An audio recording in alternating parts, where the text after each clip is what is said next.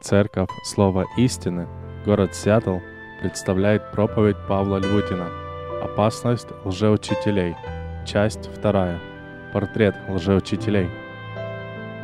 Сегодня мы с вами продолжаем говорить о сущности Евангелия, продолжаем говорить о тех атаках, которые мы очень часто сталкиваемся в нашей жизни.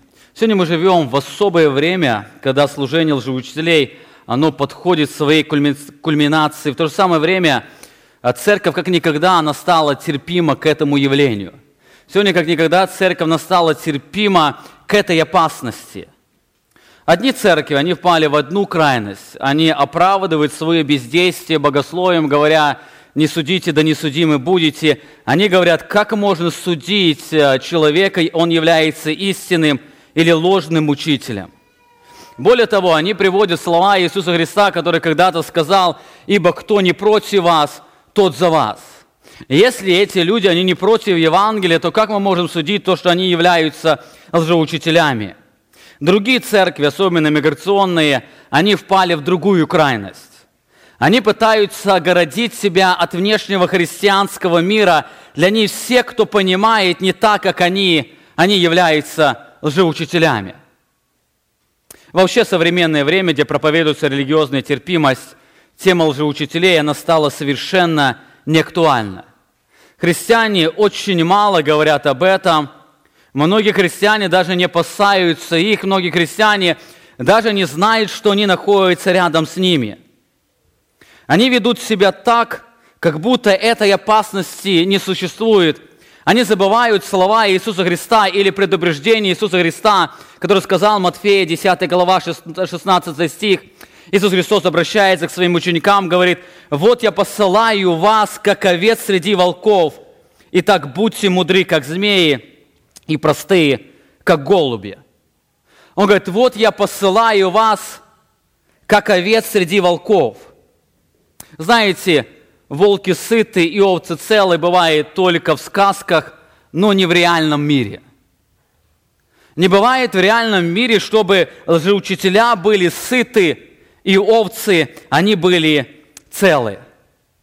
В прошлое воскресенье мы посмотрели на омрачающую картину вторжения лжеучителей. Во-первых, мы с вами говорили, что вторжение лжеучителей – это реальность, в которой развивается церковь Иисуса Христа. Лжеучителей много было вчера, их много сейчас, их много будет завтра. Более того, Писание напоминает нам, что чем ближе церковь будет приближаться ко дню последнему времени, к пришествию Иисуса Христа, тем служение лжеучителей, оно будет более и более успешным.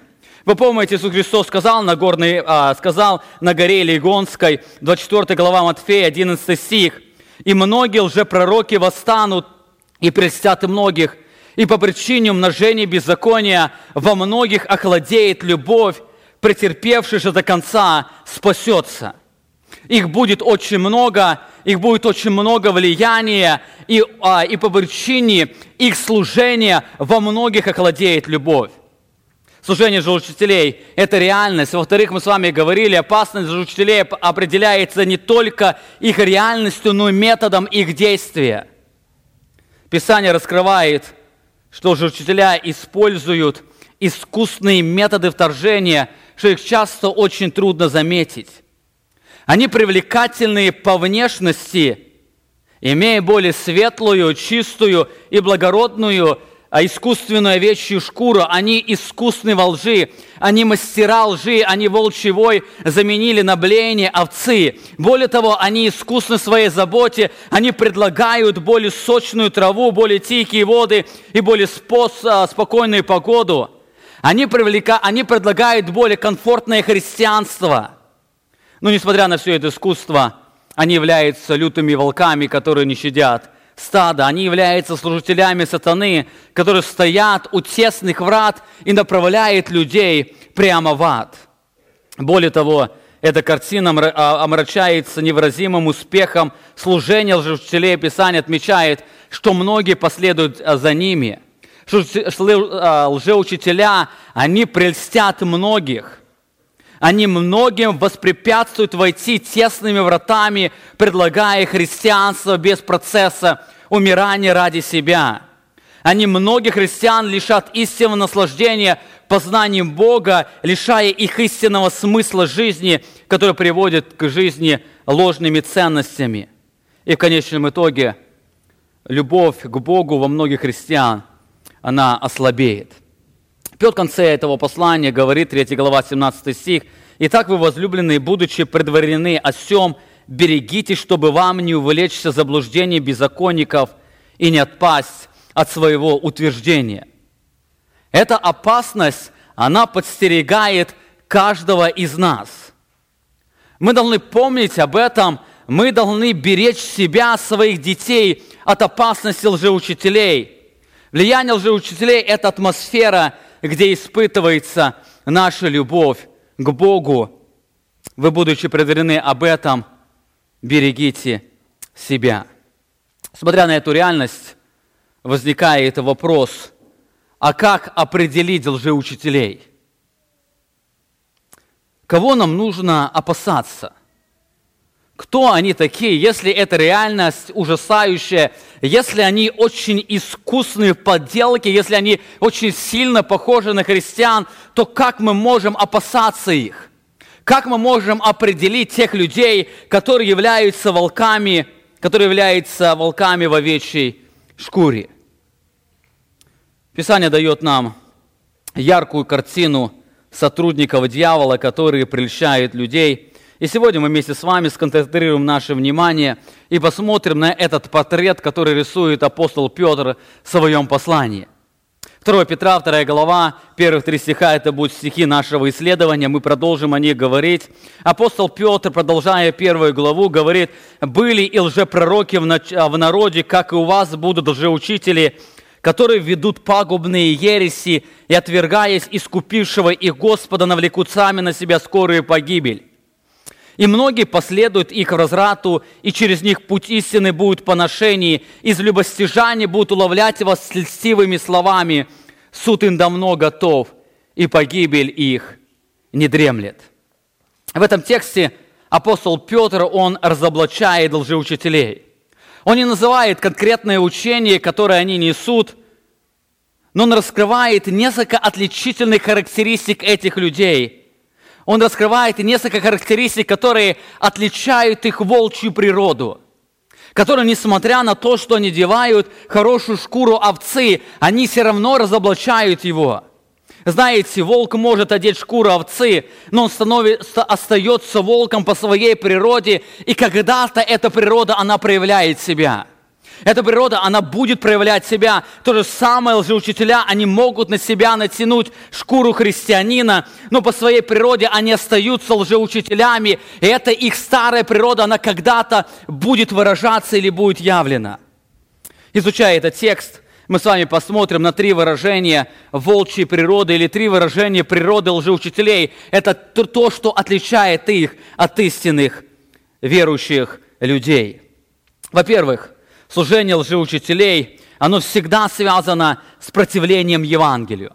Служение лжеучителей, оно всегда связано с противлением Евангелию. Обратите внимание, Петр говорит: «Были и лжеучителя в народе, которые, как и у вас, будут лжеучители, которые ведут, то есть тайно ведут пагубные ереси». Выражение «пагубные ереси» имеет значение разрушительные, уничтожающие или губительные ереси, или губительное учение. Это учение, которое приводит к погибели. Другими словами, Петр говорит, что учение, которое предлагает лжеучителя, оно будет связано с губительным действием. Это губительное учение. Лжеучителя, стоя у тесных ворот, они будут предлагать другие ворота, на которых тоже написано «дорога в небо», но эта дорога прямо ведет в ад. Лжеучителя, они ведут учение, которое очень сильно похоже на Евангелие, но это ведущее учение, оно прямо ведет в ад. Лжеучителя, они обрушатся на сердцевину христианства, то есть Евангелия. Все давление лжеучителей, оно обрушится на Евангелие. Нам нужно постоянно помнить об этом. Лжеучителя, они обрушат свое действие на Евангелие. Именно поэтому мы постоянно вспоминаем вечерю Господню, страдания Христа. Мы всегда вспоминаем эту сущность Евангелия для того, чтобы не быть подвержен влиянию лжеучителей. Очень важно еще одну деталь помнить. Учение Писания можно разбить на две категории. Одна категория – это учение, которое связано с нашим спасением. И другая категория – это учение, которое связано с нашим поклонением Богу. Как я уже говорил, одна крайность людей, которые считают, что тот, кто не понимает, как я, он является лжеучителем. Апостол Петр не называет всякое учение пагубным. Но он говорит, это то учение, которое связано с нашим спасением.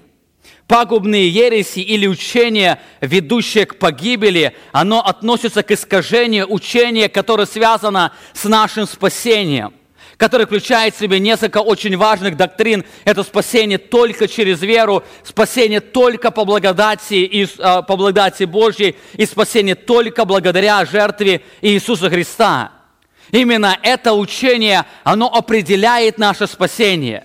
И лжеучителя, они пытаются исказить это учение разными путями.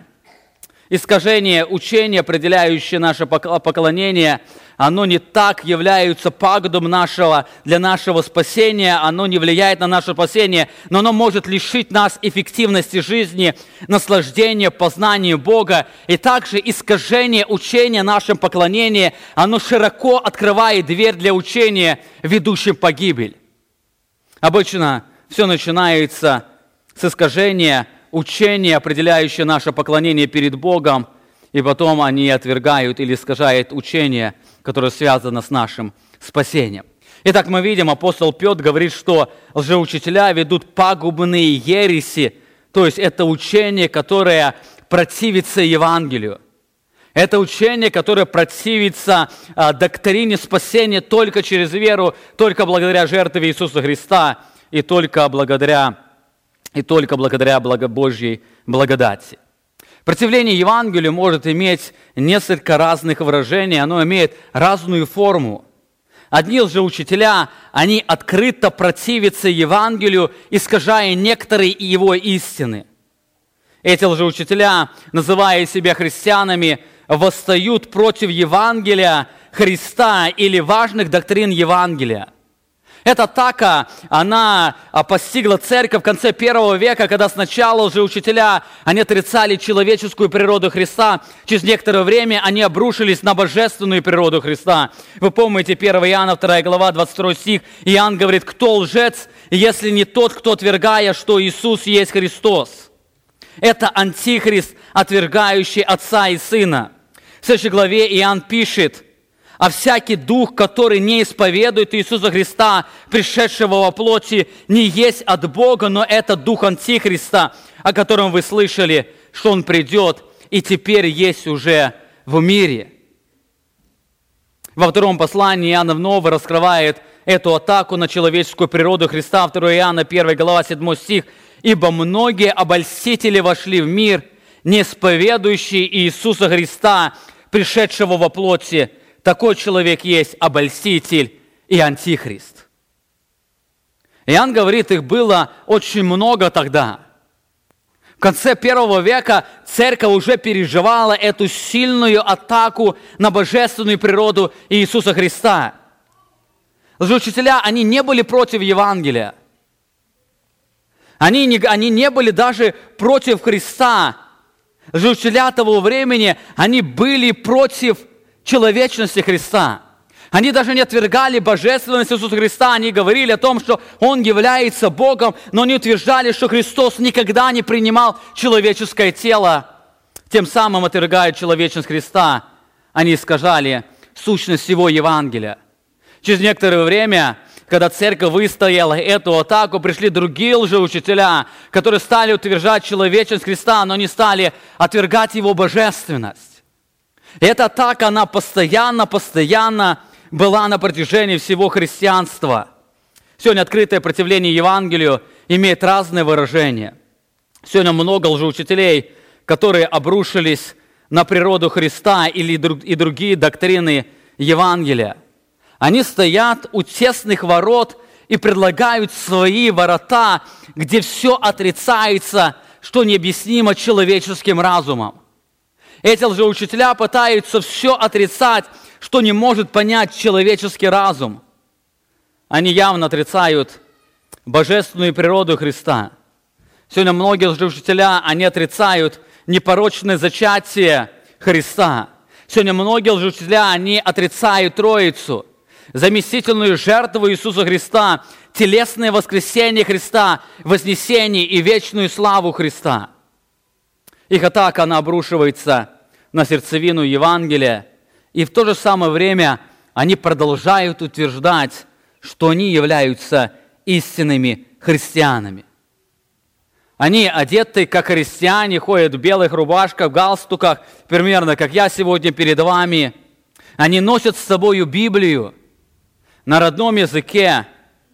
Они называют себя Божьими детьми, и несмотря на это, они явно открыто противятся Евангелию.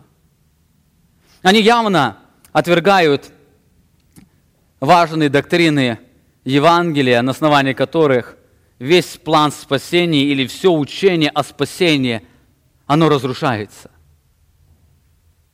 Они очень сильно обрушиваются на доктрину спасения только благодаря жертве Иисуса Христа, отрицая Его божественность или человечность, или непорочность зачатия и другие важные доктрины. Это открытое противление Евангелия, которое очень ярко нам порою видно. Они пытаются представлять себя христианами, но они не таковы. Это волки в овечьей шкуре, которые пытаются прельстить людей, если возможно, даже избранных. Они предлагают учение, которое могло бы соотноситься с человеческим разумом. Они отвергают все то, что необъяснимо. Это является продуктом либерального богословия, которое отрицает все, что они не могут объяснить. Но есть еще одна разновидность противлению Евангелия, которая более опасна. Это скрытое противление Евангелию. Открытое противление Евангелия, оно очень ясно видно, когда вы слышите, когда лжеучителя, они отвергают ясные доктрины Священного Писания. Но есть еще одно противление, которое более опасно, это скрытое противление. Опасность этого противления заключается в том, что лжеучителя, они не против Евангелия. Они даже не против Троицы или божественной природы Христа. Они даже не против заместительной жертвы Иисуса Христа и воскресения Христа. Они не против Божьей славы. Они все принимают Евангелие, они проповедуют Евангелие. Они даже не против спасения через веру по благодати и благодаря жертве Иисуса Христа. Они правильно провозглашают Евангелие, но в то же самое время они противятся Ему. Это противление, оно имеет два ярких выражения. Во-первых, одни лжеучителя, они противятся, тайно противятся Евангелию, и их противление выражается в отрицании достаточности Христа или достаточности веры. Они обрушиваются на эту доктрину, что только благодаря жертве Иисуса Христа и только через веру. Эти лжеучителя, они проповедуют Евангелие, добавляя что-то к нему. Нет, они не против Евангелия. Они даже готовы жизнь свою отдать за Евангелие, но не постоянно туда добавляют какую-то примесь. Какую-то маленькую примесь они пытаются добавить к Евангелию. Да, они говорят, вы должны иметь веру. Действительно, мы только спасаемся благодаря жертве Иисуса Христа. Но вы знаете, есть еще одно очень важное действие, которое необходимо для спасения. Например, исполнять субботу. Или не есть свинину, или обрезываться, или еще что-то. Апостол Павел в послании к Колоссянам, говоря о достаточности Христа, он предупреждал церковь, 2 глава, 8 стих. «Смотрите, братья, чтобы кто не увлек вас философией и пустым обольщением по преданию человеческому, по стихиям мира, а не по Христу». Павел делает предупреждение, он желает, чтобы наше упование, оно строилось на Иисусе Христе. Он желает, чтобы наше упование, оно не строилось на религиозной жизни. Оно не строилось на нашей самоправедности или на наших определенных действиях. Он желает, чтобы мы постоянно уповали на праведность Иисуса Христа. Ибо этой праведности достаточно для нашего спасения. Смотрите, братья, чтобы кто не увлек вас чем-то, кроме Иисуса Христа. Перед нашим взором должен всегда стоять Иисус Христос. Это тайное противление Евангелию атаковало церковь с самого первого дня ее рождения. Вы помните, апостол Павел в послании к Галатам 3 главе пишет с 1 стиха: «О несмысленные галаты, кто прельстил вас не покоряться истине, вас, у которых пред глазами предначертан был Иисус Христос, как бы у вас распятый. Все только хочу знать от вас, через дела ли закона вы получили Духа или через наставление в вере? Так ли вы несмысленны, что, начав Духом, теперь оканчиваете плотью?» Проблема Галатийской церкви была в том, что туда пришли лжеучителя, которые не были против Евангелия. Они говорили, действительно, то, что вам апостол Павел благовестил, это действительно правда. Действительно, спасение, оно только благодаря жертве Иисуса Христа, только по благодати и только через веру. Но они к этому Евангелию добавляли определенные религиозные действия, которые на их взгляд были необходимы для спасения. Из контекста мы видим, что они добавляли исполнение определенных правил иудейской религии. Они добавляли обязательно обрезание. Они говорили о том, что вы должны стать сначала презбитером, после этого можете стать христианином.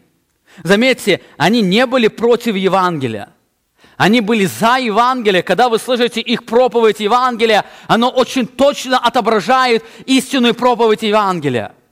Они не похожи на лжеучителей, но где-то они добавляют какую-то маленькую примесь. То ли суббота, то ли воздержание от нечистой пищи, то ли обрезание, то ли еще какое-то определенное действие. Знаете, это противление было как тогда, оно происходит так сейчас и будет до дня пришествия Иисуса Христа. Добавление к Евангелию, она всегда будет культивироваться в христианстве за счет того, что человек, он склонен уповать на свою плоть.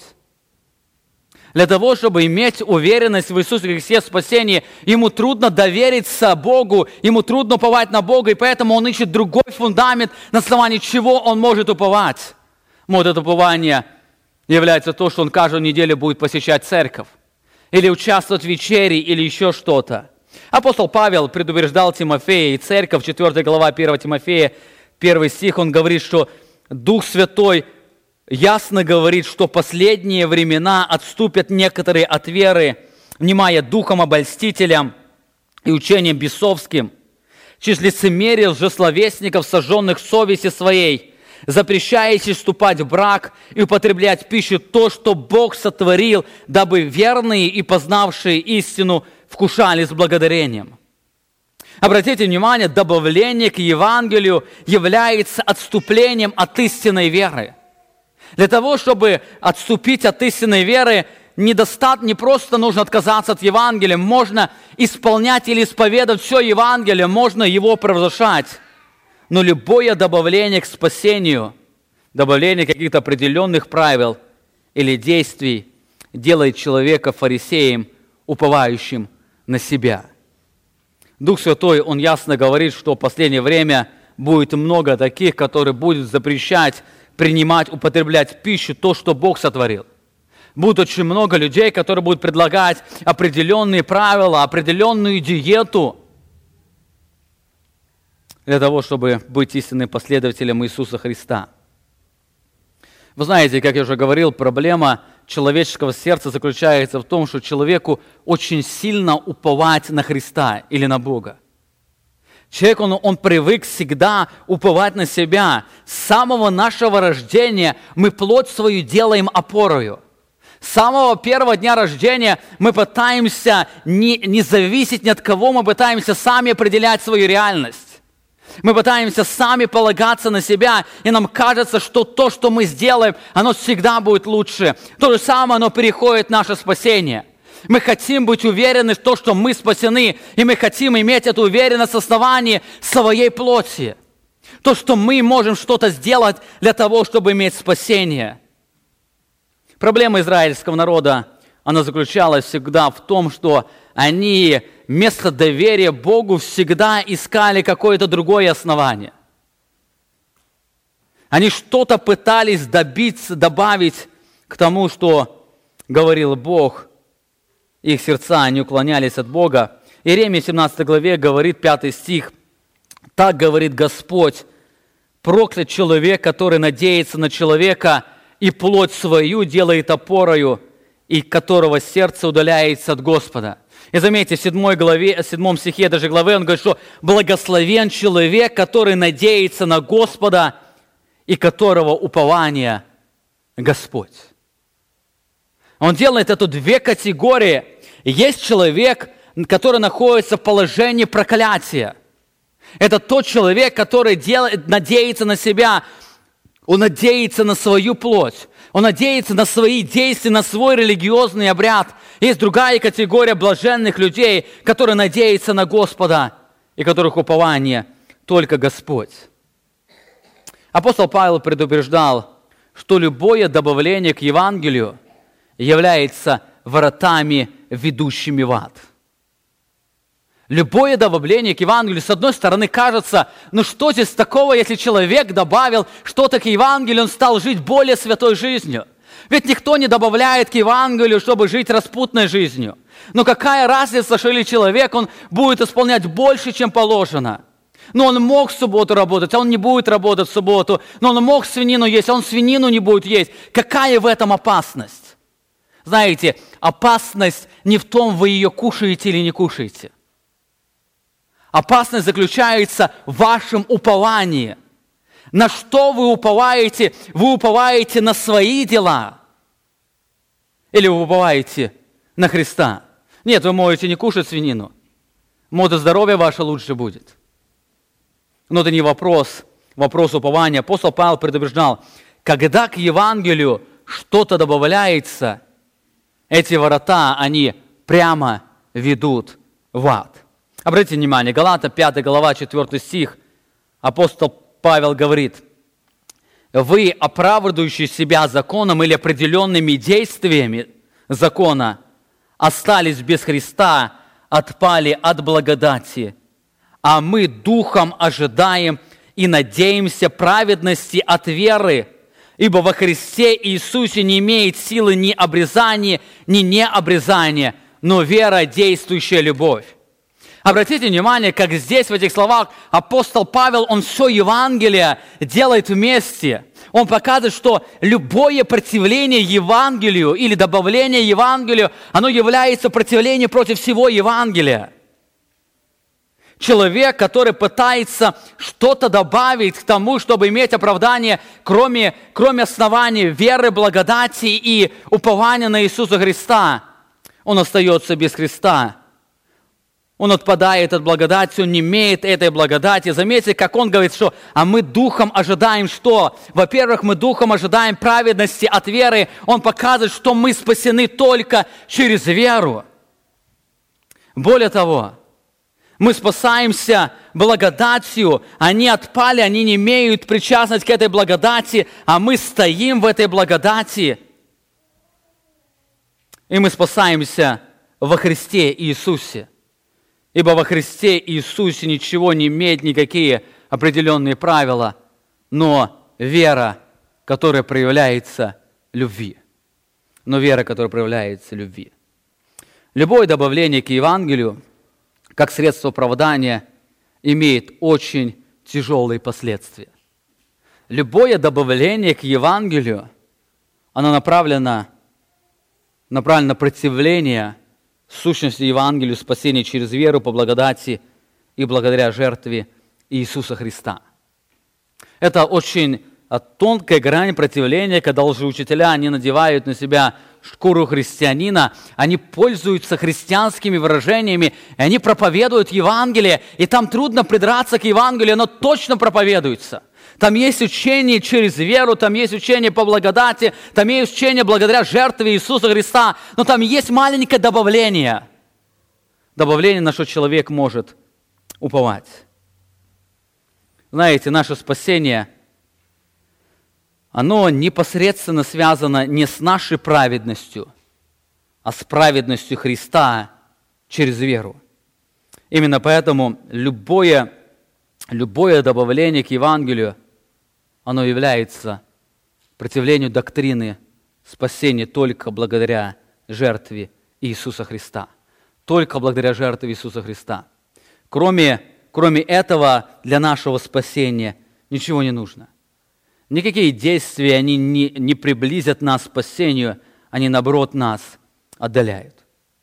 Итак, это первое, очень такое скрытое противление Евангелию, которое очень трудно заметить, когда лжеучителя, они очень похожи на христиан, они проповедуют Евангелие, туда что-то добавляют. Это скрытое противление Евангелию, оно выражается в отвержении достаточности праведности Христа для спасения. Но есть другая крайность. Есть другая крайность очень тайного, скрытого противления Евангелия. Эта крайность или это противление, оно выражается в Евангелии вседозволенности. Это другая опасная крайность, которая, с одной стороны, очень высоко превозносит Евангелие и Божью благодать, но с другой стороны, оно проявляет скрытое противление Божьей вести. Здесь же учителя, они предлагают другие ворота, где написано спасение через веру, спасение только по благодати и спасение только благодаря жертве Иисуса Христа. Но в этом Евангелии нет процесса освящения. В этом Евангелии нет процесса соединения с Иисусом Христом, Его смерти. В этом Евангелии нет умирания для греха, для своего «я». Там нет смерти. Иуда пишет о них в 4 стихе: «Ибо вкрались некоторые люди, издревле предназначенные к всему осуждению, нечестивые, обращающие благодать Бога нашего в повод к распутству». Они обращают Божью благодать в повод к распутству. Заметьте, эти лжеучителя, они не против Евангелия. Нет, наоборот, они превозносят Евангелие. Они говорят о том, что мы спасены только через веру. Никаких добавлений к Евангелию не нужно. Никакие действия, они не помогут нам спастись. Никакие дела, там дел нет. Мы спасены только через веру. Мы спасены только по благодати Иисуса Христа. Это Он даровал нам спасение. И мы спасены только благодаря жертве Иисуса Христа. Они утверждают Евангелие. Но противление Евангелию выражается в том, что их Евангелие – это Евангелие вседозволенности. Они говорят то, что наше Евангелие, оно больше превозносит Христа, потому что чем больше Бог простил наших грехов, тем Он больше будет прославляться. Апостол Павел писал об этом явлении, 6 глава Римлянам, 1 стих. Он пишет, задает риторический вопрос, который выходит из повествования Евангелия. Он пишет: «Что же скажем, оставаться ли нам в грехе, чтобы умножалась благодать?» Как заявляют некоторые лжеучителя, что чем больше они грешат, тем Бог больше прославляется в своей благодати. И апостол Павел говорит, что никак нет. Почему? Потому что мы умерли для греха. Как же нам жить в нем? И после этого он делает это утверждение. Почему верующий человек, он не может жить во грехе? Евангелие благодати никогда не подразумевало вседозволенность. Евангелие благодати никогда не проповедовало вседозволенность. Борьба с грехом, оно является следствием нашего соединения со Христом и Его праведностью. Эти лжеучителя, они вроде бы проповедуют Евангелие, но в их Евангелии нет ясной доктрины единения с Иисусом Христом, Его смерти и Его воскресения. В нашей духовной жизни наша плоть, она всегда тяготит к какой-то крайности. Мы всегда имеем крайность или впасть в законничество, или впасть в вседозволенность. Наша плоть, она всегда тянет куда-то, лишь бы плоть свою сделать опорой. Апостол Павел, он предупреждал церковь в Галатии, чтобы они наблюдали за собой и стояли в этой свободе, которую они имеют в Иисусе Христе, 5 глава, 13 стих. К свободе призваны вы, братья, только бы свобода ваша не была поводом к угождению плоти, но любовью служите друг другу. Евангелие благодати или свобода в Иисусе Христе, она никогда не подразумевала вседозволенность. Евангелие благодати – это не Евангелие вседозволенности. Евангелие благодати, оно превозносит благодать Христа, и она больше превозносит Христа за счет того, что он говорит о том, что мы были очень тесно соединены с Иисусом Христом, Его смерти и Его воскресения. Лжеучителя, превознося Евангелие, они искажают красоту Божьей благодати. С одной стороны, они говорят о том, что они ее возносят, они ее превозносят, они больше ее восхваляют, но с другой стороны, реальность заключается в том, что они искажают Божью благодать. Их учение, оно обрушивается на искажение сущности Божьей благодати. Дело в том, что Божья благодать никогда не была поводом к вседозволенности. Наоборот, Божья благодать, которая была явлена, она учит нас послушанию. Божья благодать – это не благодать вседозволенности, это благодать, которая учит нас послушанию Бога. Обратите внимание, апостол Павел пишет Титу, 2 глава, 11 стих. «Ибо явилась благодать Божия, она спасительная для всех человеков, научающая нас, чтобы мы, отвергнув нечестие и мирские похоти, целомудренно, праведно и благочестиво жили в нынешнем веке». Обратите внимание, как он описывает, что Божья благодать, она, во-первых, дала нам спасение, и, во-вторых, Божья благодать, она учит нас. Она учит не вседозволенности, а учит послушанию Богу, чтобы мы отвергнули все нечестие, мирские похоти, целомудренно и праведно и благочестиво жили в нынешнем веке. Евангелие вседозволенности – это также ворота, которые ведут прямо в ад. Евангелие вседозволенности – это пагубное учение. Если же учителя не предлагают ворота, куда вы можете принести какую-то свою похоть, то эти ворота, они прямо ведут в ад. Хоть там написано «дорога в небо», спасение через веру по благодати, благодаря жертве Иисуса Христа. Апостол Павел прямо об этом говорил, 1 Коринфянам 6 глава 9 стих. «Или вы не знаете, что неправедные Царство Божие не наследуют? Не обманывайтесь, ни блудники, ни идолослужители, ни прелюбодеи, ни молокаи, ни мужеложники, ни воры, ни лихаимцы, ни пьяницы, ни злоречивые, ни хищники Царствие Божие не наследуют». Он очень ясно показывает, несмотря на то, что вы будете восхвалять Божью благодать, и если в вашей жизни Божья благодать, она не учит вас послушанию, вы имеете ложную благодать. Это не Божья благодать, это благодать, которая изошла из ада. Это пагубная ересь, которую предлагают лжеучителя. Итак, мы с вами посмотрели на две эти крайности, которые являются тайным противлением Евангелию. Заметьте, они не против благодати, они наоборот проповедуют Евангелие, они за Евангелие, они не искажают вроде бы доктрины Евангелия, доктрины спасения, но в их Евангелии нету достаточности Христа, или в их Евангелии нету соединения с Иисусом Христом. Именно поэтому это очень опасное явление, когда лжеучителя, они очень тайно проникаются, они очень сильно похожи на христиан. Они говорят как христиане, они проповедуют как христиане, но несут с собой пагубное учение. Итак, мы смотрели на два противления Евангелия.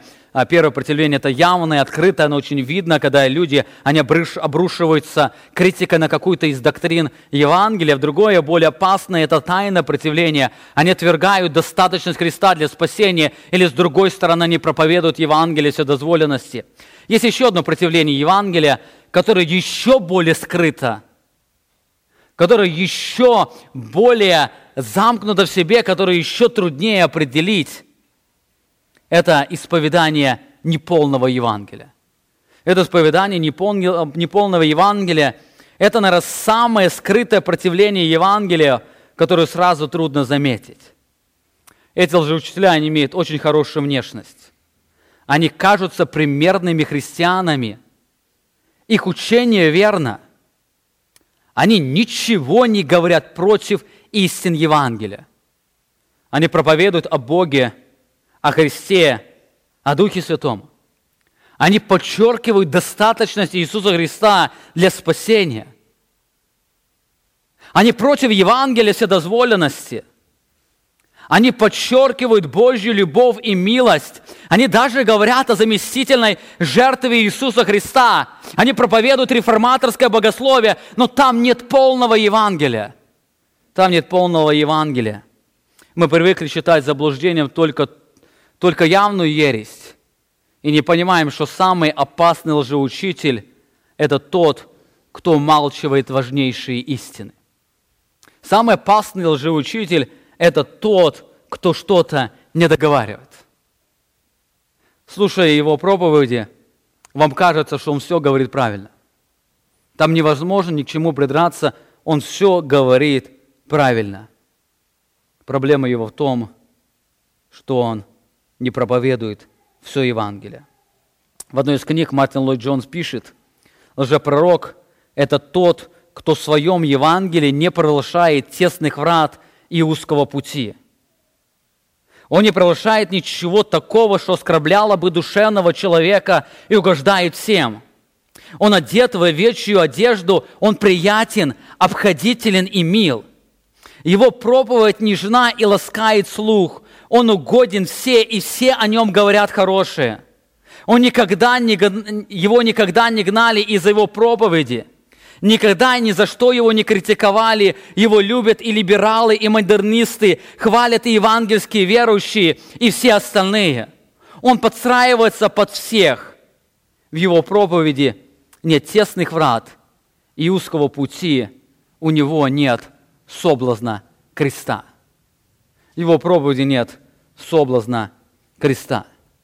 Лжеучитель – это тот, кто пытается всем угодить. И с одной стороны, он проповедует все правильно, но не говорит о тесных вратах, он не говорит о узком пути. Он предлагает более легкое христианство. Апостол Павел говорит о себе, что его проповедь Евангелия, она включала всю Божью волю. Он не проповедовал только ограниченные истины, он проповедовал обо всем. Деяния 20 глава, 25 стих. «И ныне вот я знаю, что уже не увидите лица моего, все вы, между которыми ходил я, проповедую Царствие Божие. Посему свидетельствую вам в нынешний день, что чист я от крови всех, ибо я не спускал возвещать вам всю волю Божью». Я не упускал возвещать вам всю волю Божью. Это то, что отличало Павла от лжеучителей. Лжеучителя, они не проповедовали все Евангелие.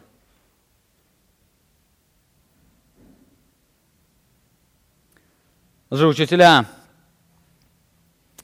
они не только проповедуют о Божьей благодати, но они не проповедуют об опасности греха. Они не проповедуют о провозглашении Божьего суда. Они не проповедуют о рае и аде, о чем проповедовал Павел. Апостол Павел, он проповедовал все Евангелие. Он проповедовал, что грех, он имеет ужасающую опасность. Он проповедовал, что грядет Божий суд на всякое нечестие людей. Он проповедовал о ужасах ада, о страданиях в аде и о блаженстве рая. Он не пытался минимизировать ответственность за грех. Его проповедь вызывала у грешников ужас. Он пророчал о Божьей святости, справедливости и гневе. Сегодня появилось много лжеучителей, которых проповедь туманна и абстрактна. Они не желают конкретизировать какие-то истины. На вопрос, является ли гомосексуализм грехом, они говорят, смотря как на это посмотреть. Они боятся утвердительно ответить на это. На вопрос, будут ли неверующие подвержены Божьему суду и гневу, они не могут ответить утвердительно, да, это будет, это произойдет. Они пытаются как-то увильнуть. Нет, они не против Евангелия, они за Евангелие. На вопрос, является ли наркомания или пьянство грехом, они вновь не дают однозначного ответа. Это смотря как посмотреть, это смотря что у человека происходит, это смотря его ценности и другие разные вещи. Они пытаются оправдать людей. Но в то же самое время то, что они проповедуют, является истина. От них очень трудно услышать какую-то явную ересь. Они проповедуют спасение по благодати через веру благодаря жертве Иисуса Христа. Но там нет ужаса греха, там нет ужасных страданий ада. В их проповеди нету Божьего суда. Они рисуют ложную реальность. Они не раскрывают ужасную природу греха. Они не заставляют трепетать грешного человека пред святостью и справедливостью Бога.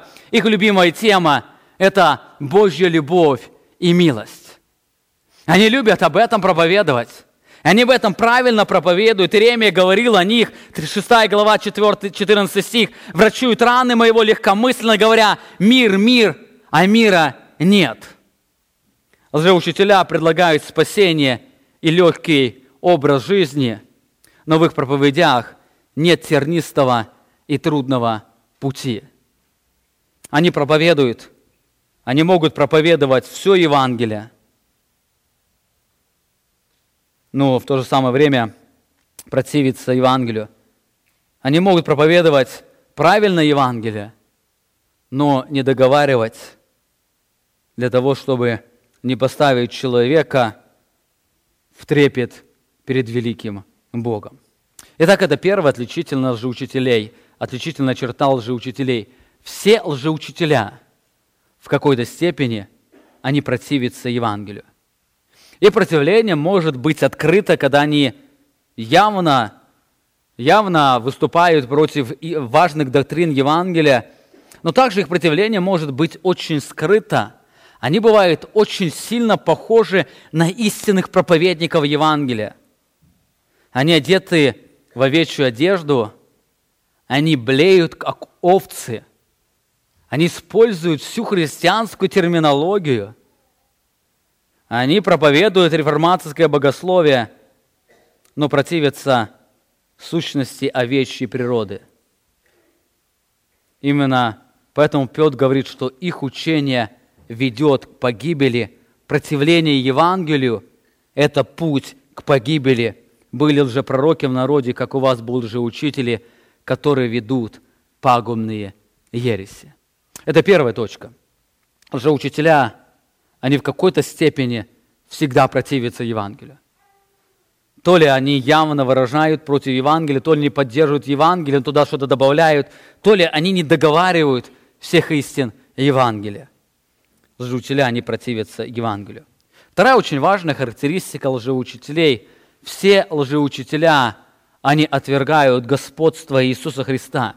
Именно поэтому в следующее воскресенье будем говорить об осуждении лжеучителей. Это очень важная доктрина.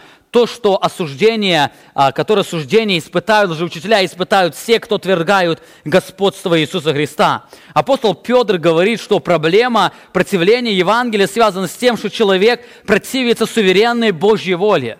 Человек, он противится господству Иисуса Христа. Петр говорит, были лжепророки в народе, как у вас будут лжеучители, которые ведут пагубные ереси и, отвергаясь искупившего их Господа, навлекут сами на себя скорую погибель. Лжеучителей можно определить не только по богословию, но по их моральной жизни.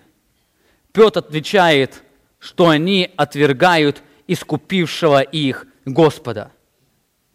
Переведенное слово «Господь», оно означает «владыка» или «господин, имеющий неограниченную власть». Глагол «искупить» означает «купить» или приобрести себе, как человек приобретает что-то на рынке. Петр указывает, что они отвергают или отказываются от купившего их господина, который имеет абсолютную власть. О чем здесь говорит Петр? В каком смысле лжеучителя, они были выкуплены? Это выражение может иметь двоякое значение. Первое – это богословское значение. Они были выкуплены в том смысле, что жертва Христа была достаточно, чтобы искупить их от греха. Они были выкуплены в том смысле, что по причине жертвы Христа Бог обеспечил временное умилостивление за их грехи. То есть Божий гнев, он не обрушился сразу на них, когда они стали противиться Евангелию. Эти лжеучителя, они не были сразу подвержены Божьему суду. Бог по причине долготерпения или по причине жертвы Иисуса Христа, Он долготерпит нечестие людей до времени. По причине только жертвы Христа. Это богословское значение, но, скорее всего, здесь Петр использует сравнительное значение. То есть в том смысле, что лжеучителя, они называют себя теми, кто был искуплен Христом. Они считают Христа своим избавителем, они считают себя Божьими детьми, но в то же самое время они отвергают господство Христа. Они отвергают Божью власть, несмотря на то, что называют Его своим господином. И в этом обман лжеучителей. Они очень искусны в своей одежде и лжи. Но проблема в том, что с переменой одежды природа их не изменилась, поэтому наличие старой природы, оно будет проявлено в их жизни. Эти лжеучителя, они отвергают господство Христа в своей жизни. И об этом писал в параллельном послании Петр, этим же церквам, которым писал апостол Петр, 4 глава, обратите внимание, он пишет: «Ибо вкрались некоторые люди, издревле предназначены к всему осуждению, нечестивые, обращающие благодать Бога нашего, повод к распутству и отвергающие единого владыки Бога и Господа нашего Иисуса Христа». Это еще одна характеристика лжеучителей. Все лжеучителя, они отвергают господство Иисуса Христа. Христос говорил об этом в Нагорной проповеди, Матфея 7 глава, 15 стих. «Берегите лжепророков, которые приходят к вам в овечьей одежде, а внутри суть волки хищные. По плодам их узнаете их. Собирают ли с терновника виноград или с репейника смоковы? Так всякое дерево доброе приносит и плоды добрые, а худое дерево приносит и плоды худые. Не может дерево доброе приносить плоды худые, не дерево худое приносить плоды добрые». Заметьте, худое дерево невозможно определить по виду. Худое дерево – это не гнилое дерево. Вы знаете, гнилые деревья, они плоды не приносят. Это сухие деревья. Это не сухое деревья, это дерево, на которых есть листья. Это дерево, на которых есть плоды. Это дерево, которое приносит плоды. И снаружи оно кажется хорошим и красивым. Но качество этого дерева, оно определяется по его плоду. Это дерево приносит плоды, плохие плоды. Их плоды горькие, кислые и наполненные ядом. Это плохие плоды. Лжеучителя, они похожи на эти деревья.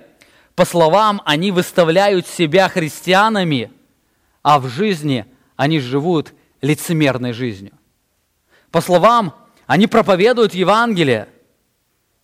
Они не против Христа, но в своей жизни они никогда не принимали господство Христа.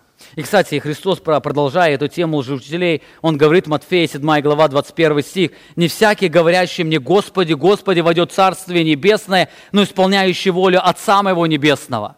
Он опять показывает, недостаточно исповедовать всю христианскую терминологию, недостаточно исповедовать все Евангелие. Для того, чтобы быть истинным Божьим детем, должно произойти радикальное изменение сердца. Этот человек, он должен не бежать от Бога, он должен, наоборот, бежать ко Христу. Это человек, который стремится к исполнению Божьей воли. Это тот человек, который принял господство Христа. Не всякий человек, кто исповедует Евангелие, является Божьим детем, но тот, кто подчиняется Божьей воле. Заметьте, здесь Христос не говорит о том, что человек может иметь спасение, исполняя Божью волю без исповедания Евангелия. Он говорит: не всякий, говорящий: Господи, Господи, тот, кто не исповедует Евангелие, тот, кто не признает Христа своим Господином, он тем более не может войти в Царство Небесное. Но даже взять тех, кто исповедует Евангелие, говорят о Евангелии, если в их жизни не произошло радикальное изменение, если они не приняли господство Христа, они являются волками в овечьей шкуре. Христианство без изменения природы – это ложное христианство. Христианство без изменения природы – это волк в овечьей шкуре. Порой лжеучителя, они даже имеют уверенность в спасении, но это ложная уверенность. Их уверенность в спасении, оно построено на уповании на себя или на свое служение. Они надели на себя шкуру христианина, не пережив перемен, изменения природы. Христос в Нагорной проповеди продолжает эту тему, и Он дальше в следующем стихе говорит: «Многие скажут мне в тот день: Господи, Господи, не Твоего ли имени мы пророчествовали, и не Твоим ли именем бесов изгоняли, и не Твоим ли именем многие чудеса творили? И Христос говорит, и тогда объявлю им, я никогда не знал вас, и заметьте, он дальше говорит о их характеристике, отойдите от меня, делающие беззаконие. Я никогда не знал вас, вы никогда не пережили изменение природы. Да, вы, может, несли служение, и вы были уверены, что вы Божьи дети. Да, вы, может, думали, что вы имеете дары Духа Святого, и вы пророчествовали, иными языками говорили, и бесов гоняли. Но если в вашей жизни не было изменения природы, вы были волками в овечьей шкуре. Я никогда не знал вас. Вы никогда не пережили изменение природы, или никогда не были соединены со мной, и никогда не знал вас, скажет Христос. Жизнь лжеучителей будет отражаться в их практической жизни. Если человек проповедует правильное Евангелие, но в его жизни нет плодов Евангелия, то, скорее всего, это волк в овечьей шкуре. Знаете, апостол Петр предупреждает, что лжеучителя, они опасны не только своими пагубными словами, но лжеучителя, они очень опасны своим пагубным поведением. Обратите внимание, 2 стих, апостол Петр говорит, 2 стих 2 главы, «И многие последуют их в разврату, и через них путь истины будут поношения». Заметьте, лжеучителя, они ведут пагубные ереси, но дальше написано, что многие последуют их в разврату. Петр не говорит, что многие последуют их ереси, но многие последуют их разврату. Проповедь жизни лжеучителей будет более разрушительным, нежели их искажение Евангелия. Лжеучителя, они очень сильно влияют своим поведением. Именно поэтому Иисус Христос, Он говорил о церковной дисциплине, которую должна применять церковь. 18 глава Матфея, вы увидите в контексте, Он говорит, чтобы не было соблазна, для того, чтобы лжеучителя не проникали в вашу жизнь и не говорили о том, что хотя они исповедуют Евангелие, ведя такой образ жизни, они являются Божьими детьми и наследуют небо. Чтобы не было соблазна, чтобы человек не принял Евангелие без принятия господства Иисуса Христа. Поведение лжеучителей, оно очень пагубно. Именно когда мы говорим о влиянии лжеучителей, когда апостол Петр предупреждает, вы берегитесь их, вы когда были предупреждены об этом, берегите их, лжеучителя, они не всегда проявляют свою природу в словах. Они могут все говорить правильно, но когда вы посмотрите на их реальную жизнь, они лицемеры. Они не живут христианской жизнью. И поэтому они опасны не как своими словами, а как своей жизнью.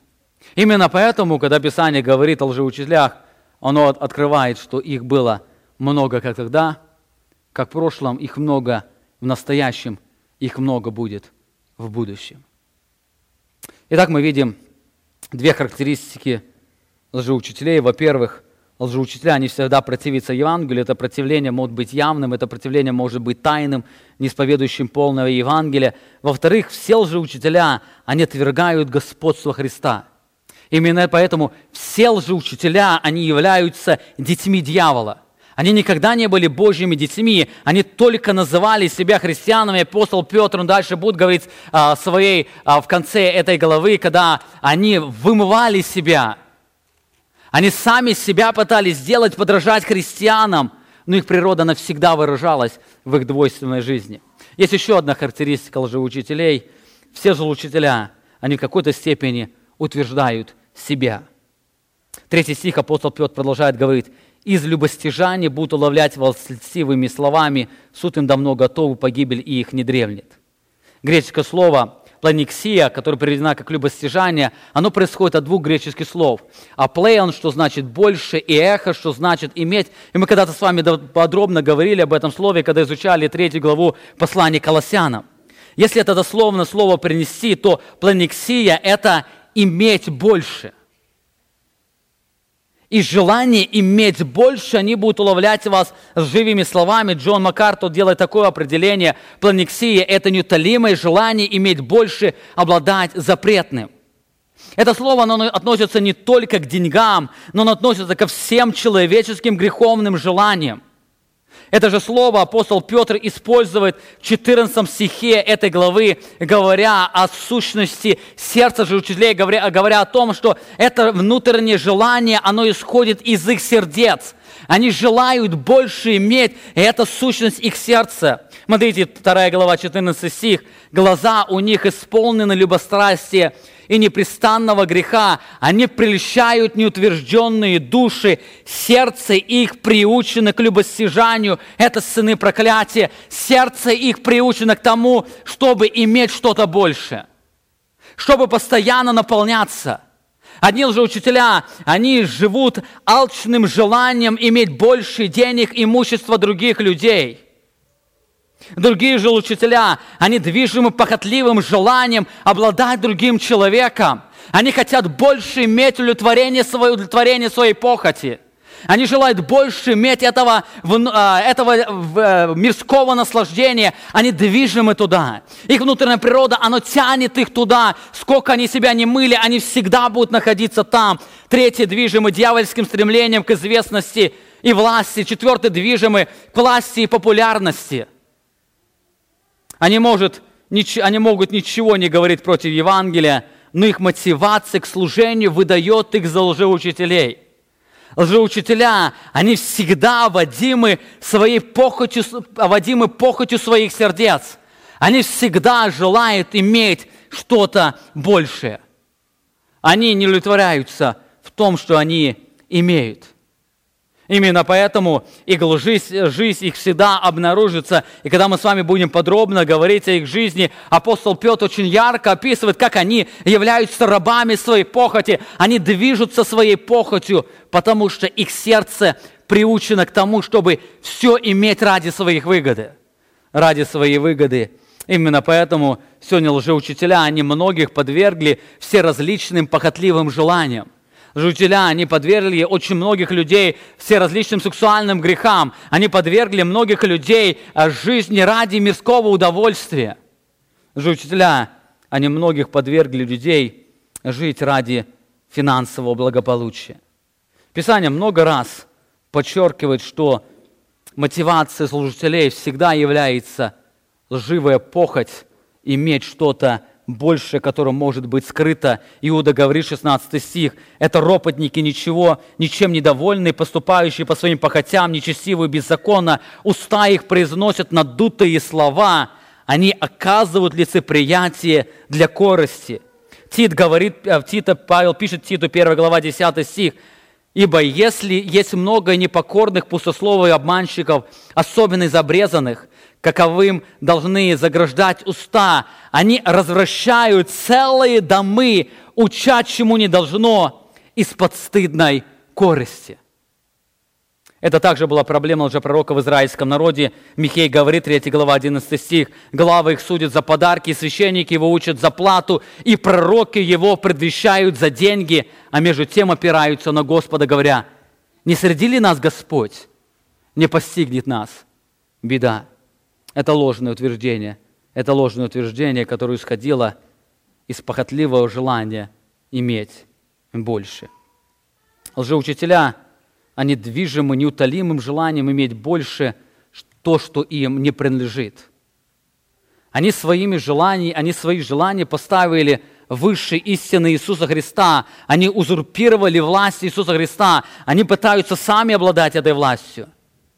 Именно поэтому они для этого принимают вид Божьей овцы, подражают им в поведении, в словах и философии служения. Они могут принимать вид реформаторского пастора, проповедовать Евангелие, но продолжать быть лжеучителями по причине неизмененной природы. Итак, апостол Петр рисует нам обращающую картину невыразимого успеха лжеучителей. Чтобы уберечь Божьих детей, Петр разоблачает лжеучителей, рисуя их портрет. Он делает этот это черно-белый портрет. Дальше он будет в этой главе, он описывает этот цветной портрет, он больше раскрывает то, что он уже здесь говорил. Во-первых, апостол Петр говорит, что все лжеучителя, они в какой-то степени противятся Евангелию. Их противление бывает настолько скрыто, что они очень похожи на истинных проповедников Евангелия. Они одеты в овечью одежду и блеют, как овцы, но являются лжеучителями. Во-вторых, апостол Петр говорит, что лжеучителя, они отвергают господство Христа. Все лжеучителя, они в какой-то степени живут двойственной жизнью. Это, может, не всегда заметно, но они водимы тем, чтобы больше иметь. Кто-то даже борется со своей похотью ради того, чтобы иметь славу и популярность в христианском мире. В-третьих, апостол Петр говорит, что служение лжеучителей, оно всегда движимо неутолимым желанием иметь больше то, что им не принадлежит. Именно поэтому мы живем в опасное время, когда лжеучителя, они вокруг нас. Их очень много, они направляют все свои силы, чтобы вырвать, чтобы отвлечь детей Божьих от ворот, которые ведут в небеса. Если вы уже являетесь истинным христианином, то лжеучителя не сделают все возможное, чтобы лишить вас упования на Христа, лишить вас жизни наслаждения Иисусом Христом, сделать вашу жизнь мрачной и несчастной. Сделать то, чтобы отсутствие наслаждения Бога, оно привело к отсутствию любви к Богу в прославлении Его святого имени. Лжеучителя, они всегда будут обрушиваться на церковь Иисуса Христа, это атмосфера, где развивается церковь. И апостол Петр, заканчивая это послание, он делает очень важное предупреждение. 3 глава, 17 стих. «Итак, вы возлюбленные». Я сегодня хочу отнести слова эти к вам. «Итак, вы возлюбленные, братья, сестры, друзья, кто сегодня гости посетили нашу церковь, будучи предварены о сем, будучи предварены об опасности лжеучителей, о их тактике, будучи предварены о их внешности, берегитесь, чтобы вам не увлечься заблуждением беззаконников и не опасть от своего утверждения. И для этого возрастайте в благодати и познании Господа нашего и Спасителя Иисуса Христа. Ему слава и ныне, и в день вечный. Аминь. Помолимся.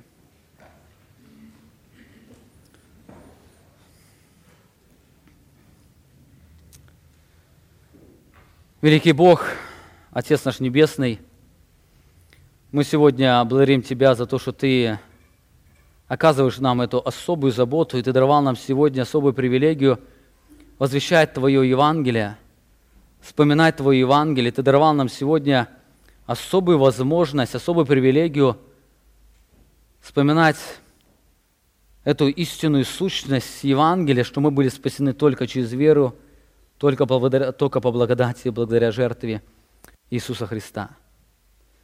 Мы благодарим Тебя за то, что Ты сегодня через слова апостола Петра предупреждаешь нас об опасности, которая подстерегает каждого из нас. Нас окружают лжеучителя. Их очень много. Мы очень часто не замечаем их и не опасаемся их, но они окружают нас, они пытаются отвлечь нас от наслаждения в Тебе. И сегодня многие люди, они пали под натиском давления лжеучителей. Сегодня многие христиане, они не испытывают наслаждения в Тебе по причине того, что они были подвержены этому влиянию, не опасаясь этой опасности. Я прошу Тебя, Ты благослови каждого из нас, даруй нам быть очень внимательными, даруй нам использовать эти истины для того, чтобы осуждать других людей, для того, чтобы заниматься определениями, для того, чтобы нам быть очень внимательными к себе, чтобы нам беречься, чтобы кто не увлек нас. Даруй нам оберегать себя, оберегать своих детей. Даруй нам оберегать нашу поместную церковь от влияния этих людей, которые пытаются принести разрушительное учение, которое приводит к погибели. Благослови каждого из нас, благослови наши сердца. Мы благодарим Тебя за то, что мы можем сокрыться в Твоих руках, мы можем уповать на Тебя, мы можем, познавая Тебя, возрастать в благодати.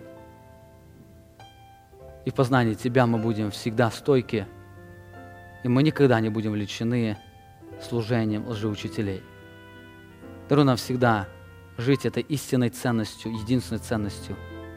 Это познанием Тебя, наш великий, чудный Бог. Аминь.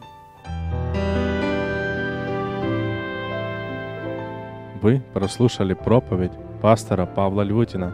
Другие проповеди и информацию о нашей церкви вы можете найти на нашей странице в интернете www.slovoistины.org.